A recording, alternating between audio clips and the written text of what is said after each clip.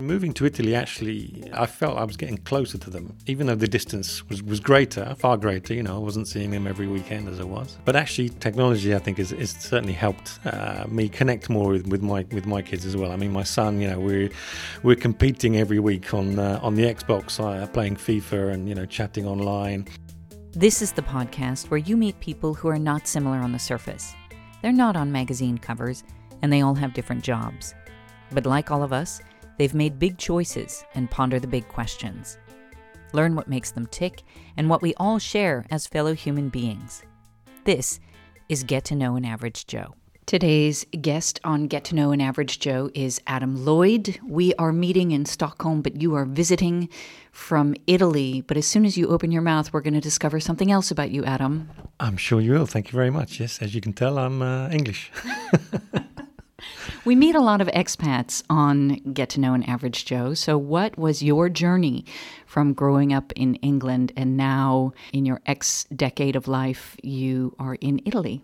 I am, yes. I've been with Ericsson now since 1997, I think, so a long time. But, that journey now has sort of taken me through Ericsson's history as well, and we've gone through from, the mobile phone era through to where we are now. But the last 5 years, yes, I've been based in sunny Rome, which has been an amazing experience for me. Opportunity came up to continue doing what I love doing, which is internal comms. Dabbling with some social media as well, so a little bit of external communications there as well. But the opportunity came for me, and I think it was the right time for me as well in my career to try and do something new and start afresh, but really start afresh.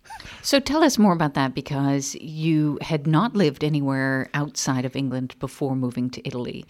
What did you know about Italy before you took off?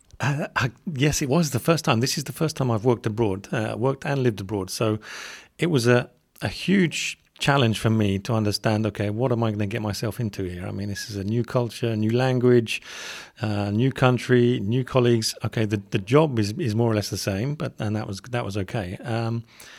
It's kind of a journey you expect people to take in their 20s. You were already past 40, may I say. I am. Thank you very much. Yes, I'm the right side of 50 at the moment, so that's okay. But for me, it was a kind of a new challenge. I knew nothing about Italy as a country other than what we all know. Pizza, pasta, great food, great wine, and the weather's great. And that appealed to me, of course, leaving London and the grey skies of the UK. But of course, within the world we work in here with Ericsson. I knew a lot of colleagues there in Italy as well, so spoke to them, and I got the chance to go down there and meet some of the team before I made the decision to go. And ever since then, I've not looked back. It's been a huge learning experience, and as you rightly point out, for a 40-plus-year-old man to learn a new language as well is tough. But I've managed it, and I'm quite pleased and proud that I can get by and live quite nicely now, and speaking to all the locals in Italian quite good. So, are you a late bloomer? For me, actually, yes, I am very much lastminute.com person. Holidays, vacations, anything, I always tend to arrange last minute. So it's kind of who I am as well. I just do things on the spur of the moment, and this was one of those spur of the moment decisions, really. There were a few happenings going on within the office. We were going through a tough period 6-7 years ago, so that I just wanted to do something completely different. And it was a great opportunity to come to Rome. It's a fantastic city. Is there somewhere else in the world you could imagine living?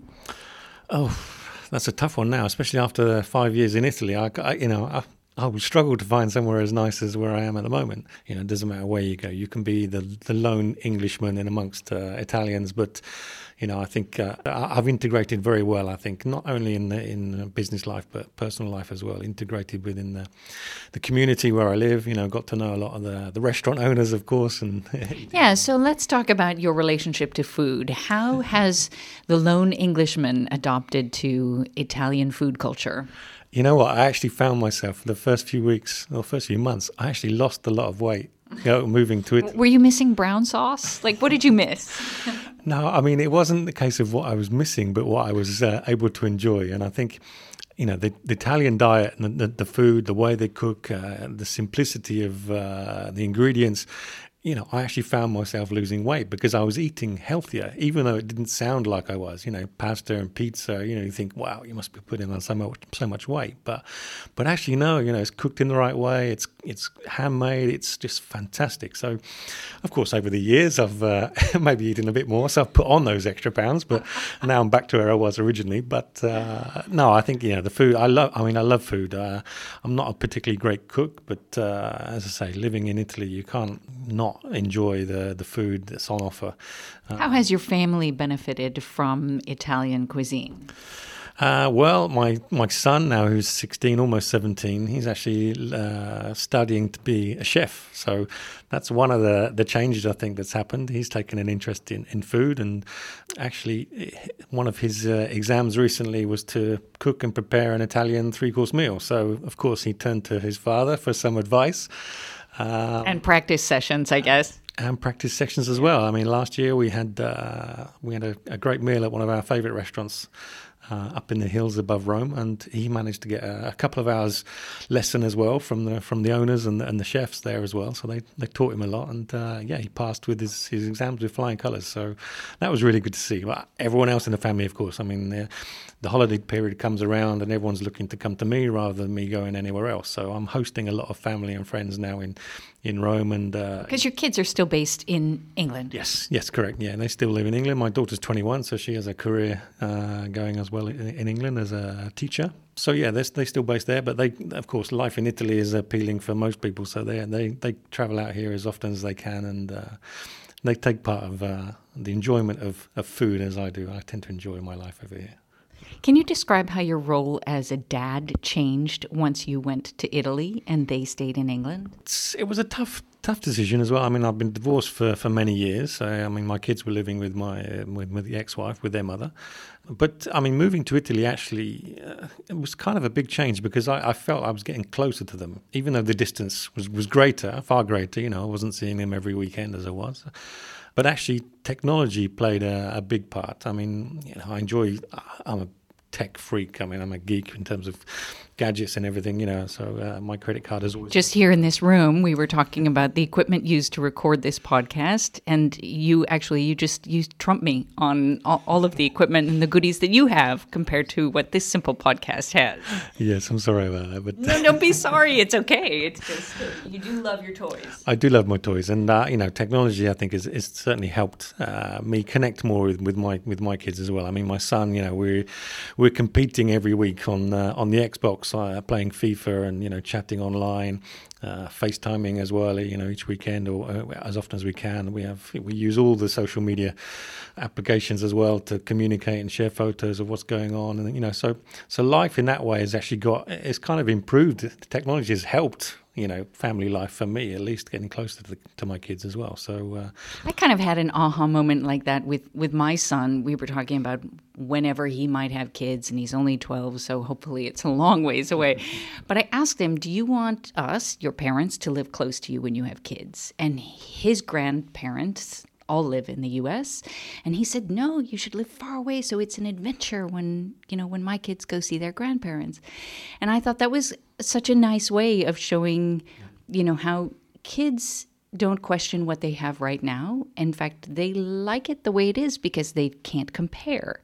And you have made it through these usually pretty turbulent teen years with the help of technology and distance. Yes, exactly. No, I think it's helped greatly, and I think you're right. I think that even probably my kids, hopefully, I speak on behalf of them now, but hopefully they also see the benefit that technology has played. I mean, of course, there's nothing you can't take away the face to face, and as I say, when they come to Italy, when the time we spend there, we enjoy what Italy has to offer as well. Do you fight when you get face to face? No, we don't fight at all. Actually, no, not often. I mean, we fight over who's choosing which food and which toppings to have on the pizzas and things. But no, I mean, and my daughter is, of course, she's at the age now where she loves just going out and chilling out and tanning and shopping as well in the streets of Rome. So I mean, everything there is to be enjoyed in life, and I think all of us take that opportunity really. But there must be something normal about their teenage years. Really, are you just getting them on their best behavior, or are there teenage struggles? Yes, there are teenage struggles, of course, and when it comes to partners, girlfriends, boyfriends, and things, they're going through struggles in life in that respect as well, and so they're going through changes as well. Sometimes weekly, sometimes monthly. I needed to hear that you were normal, right? Absolutely, yes, I am normal. Adam living in paradise, enjoying the best food and the best relationship with his kids. Exactly, that sums you up. But it sums me up very closely. You've hit the nail on the head there. So, but no, I think the kids are going through struggles, and it's good that they can we talk about some of the things happening as well in their life. I mean, as I say, with my son going through the later years now of his school, so he's going through a lot of exams and making decisions about where to go for his further education and things. So we talk about that and the opportunities he has, and I even speak to friends and colleagues as well in Rome about the opportunities for potentially an English chef. Where's the best place to learn, and of course the Italian cuisine offers a lot of benefits to having for that as a career. So I mean, things are looking good at the moment, sure. And what about yourself? You mentioned earlier, so I'm going to bring it back, is that you said you're on the right side of 50. How do you imagine yourself as you age? Oh, yes, the right side of 50, so I'm 46 now.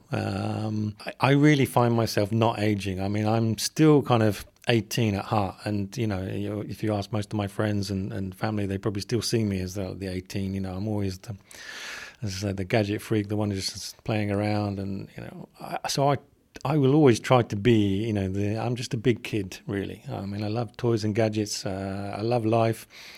I hopefully that doesn't change. So, do you notice a culture difference in the attitude towards aging, England versus Italy? I guess a little bit, maybe, yes. I mean, the Italians certainly, when it comes to aging, I mean, there's a huge family culture in Italy. I mean, they love family. I mean, kids are welcome everywhere. Even dogs are welcome in shopping centres and restaurants in Italy as well, which is you wouldn't see that in England. But it's such an inclusive environment, and there's a real kind of respect for their elders as well. I mean, as you're probably aware, everyone's mama, has the best recipe for the pizza sauce or the pasta sauce or whatever, and it's like that, And I found that being in Italy as well, it's just such a welcoming environment. I've been made to feel part of their family, many families actually, invited around for dinner very often by friends and neighbours in the community. And I think that's something that I really